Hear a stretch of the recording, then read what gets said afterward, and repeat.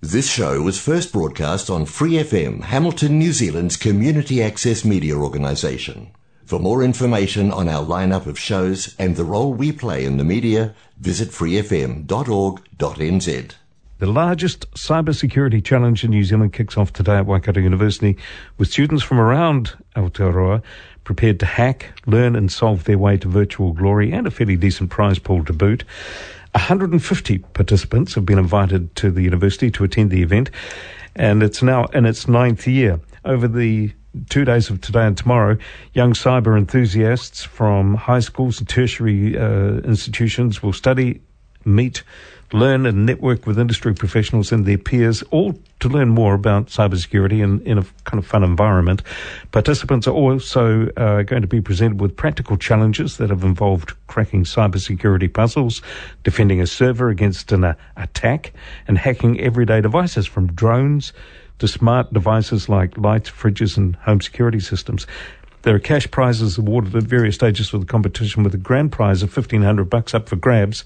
But there's a very serious intent behind all of this. Event organiser is Waikato University Senior Lecturer in Computer Science, Dr. Vimal Kumar. And Dr. Kumar joins me now. Kia ora, Vimal. Thanks so much for your time this morning. I really appreciate it. This is a big subject, isn't it? Good morning, Mike. Yes, definitely it is. It's important for every one of us to know why cybersecurity is important, and the fact that we have to rely on ourselves for most of defending against these cyber attackers. What's the purpose behind the competition then? Is it to breed a new level of computer engineers who can problem solve around these kinds of things, or are you actually almost encouraging a new breed of hackers to come out of all of this? So obviously, we are training cyber defenders and not cyber attackers. And Mike, what we have observed is that there's a huge skills gap in the industry. In fact, if you look at the long-term skill shortage list, security consultants are on there. And not just in New Zealand, but globally, there is a huge demand for cybersecurity professionals to defend against these cyber attackers that day on day, 24 hours are trying to attack businesses, small businesses, large businesses, people, individuals, personal data, and so on. And a survey last year found that 66% of organizations in our region, Australia and New Zealand, say that their cyber teams are understaffed. So there's a huge skills gap, and obviously, being a university, we try to fill that gap by teaching our students relevant content, providing them relevant skills with relevant programs and degrees. And one of the things that we do is we have a Master of Cybersecurity program, and students learn a lot of skills that they will then further use in their career to defend against these cyber attackers. But cybersecurity as a profession requires a lot of problem solving and thinking outside the box that you were referring to earlier. And it's hard to train for that kind of thing, problem solving and thinking outside of the box, using our traditional learning and testing means. So this is why events like this are really important and required, and certainly have become popular over the few years in the cybersecurity community, because they give people an avenue to test what they have learned in a practical or pseudo-practical scenario. I would have thought that the whole idea of getting involved in cybersecurity as a problem solver and working for the good guys, if you like, would actually be quite a cool thing to do, and would be quite attractive. Why is there such a paucity of skills in that area at the moment? What's the problem? So it is a very interesting subject, and when students get into it, they really like what they're doing, and as you said, it is actually very attractive. But I think the barrier is the lack of knowledge around this, as well as an internal barrier that we make, that people make, that cybersecurity is something that sort of only hackers and really computer geeks do. But the reality is that cybersecurity is not. It's like any profession where you need different kind of people, different skill sets. So it's not only for computer programmers or system administrators or geeks, it's for everyone. And that is one of the things that we try to achieve by these events, by promoting cybersecurity as a career and by inviting people to come and see what it's like to work in cybersecurity. Is there also a lack of commitment on behalf of industry in this country to support work in that area? Do they not think that it's important enough? Definitely, that was something that we have seen quite a lot over the years. Thankfully, we're seeing a trajectory where people are becoming more aware, especially businesses are becoming more aware of the need of cybersecurity.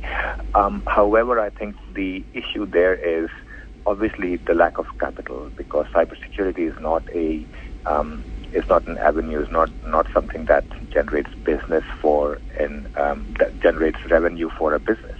And so it's almost like insurance, where the value that you see is only after an incident occurs.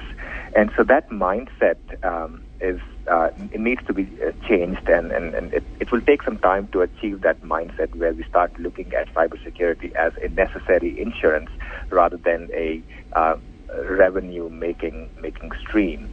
And obviously that is something that is easy to do for large businesses, but hard to do for small businesses where the revenue is quite small. So it will take time, but we are seeing signs that people are becoming aware. Yeah, I was going to say it must be improving, but as you said at the outset, this affects so many different levels of businesses and individuals now too. Like, nobody's really safe from the possibility of having their personal information hacked into, or just control of devices, things like that. What motivates the people who are doing this? Is it all about offshore hackers trying to benefit from a financial sense out of this, or some people just into it for the thrill of the game, or is it everything? Are you battling this at all sorts of different levels? It's a mix of everything, but what shape that mix takes changes over time.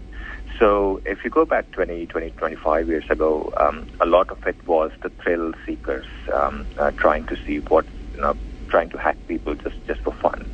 But people have now, the trend has now changed, and even though we see mix of all type of attackers, thrill seekers and people who are in it for money, but also nation states, governments trying to attack other governments and large organizations and industrial control systems and infrastructure and likes. These days, the trend is towards monetizing these attacks. So cyber attackers are looking at anything that they can monetize, whether that is directly getting your financial information, your credit card information, or getting into your bank account, or getting hold of your personal data or credentials that then they can use further to somehow monetize. So these days, a big chunk of attacks, their motive is financial. It sounds like the real challenge is to try to stay one step ahead of these people. And I guess that is true. It's a cat and mouse game. It must be nearly impossible. It is. It's challenging, and there are issues at the fundamental level of how we use internet and how the internet is established. Which, when it was, while there was some foresight, it wasn't really thought that people are going to be using many of these things maliciously. As a result, we see what we see now, and unless we change things at the fundamental level, which will take a long time, we'll keep seeing this cat and mouse game go on for a few years. I want to talk about the event itself, the Cybersecurity Challenge itself, in a moment, and what you're going to be doing over the coming 2 days. But before we get that far, just from a philosophical level, I remember when I first started using computers in my work back in the mid to late 80s, passwords could be anything. They could be a single character. I remember one person that I worked with said that his password on several programs that he was using was simply a full stop, a period. That was all he used. As time has gone on, the need for tighter security and more complex arrangements of double identification and more complex passwords and so on has become much more imperative. There's so much more for us as users to try to remember or have tools to help us remember the complexity of getting into our own information and so on. Is it becoming almost too weighty, like there's too much going on, and there's a danger that it could overwhelm those of us at the sharp end, those of us that are using this stuff every day? No, what you're describing is absolutely right. So in the beginning, passwords were just a little bit of a hindrance, or any access control system on the internet was just a little bit of a hindrance, such that you wouldn't mind it, but if somebody else accidentally got into your system, then it will make it just a little bit harder. And over time, the passwords evolved into the main access control system, the way how we get into our accounts. That was not really how they were supposed to be used, but then we've come to use them like that. And honestly, it is not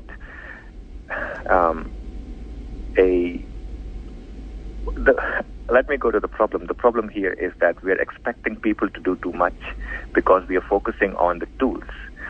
We're expecting people to remember 30 different passwords, and those passwords have to be complicated, complex passwords, so that others can't guess those passwords.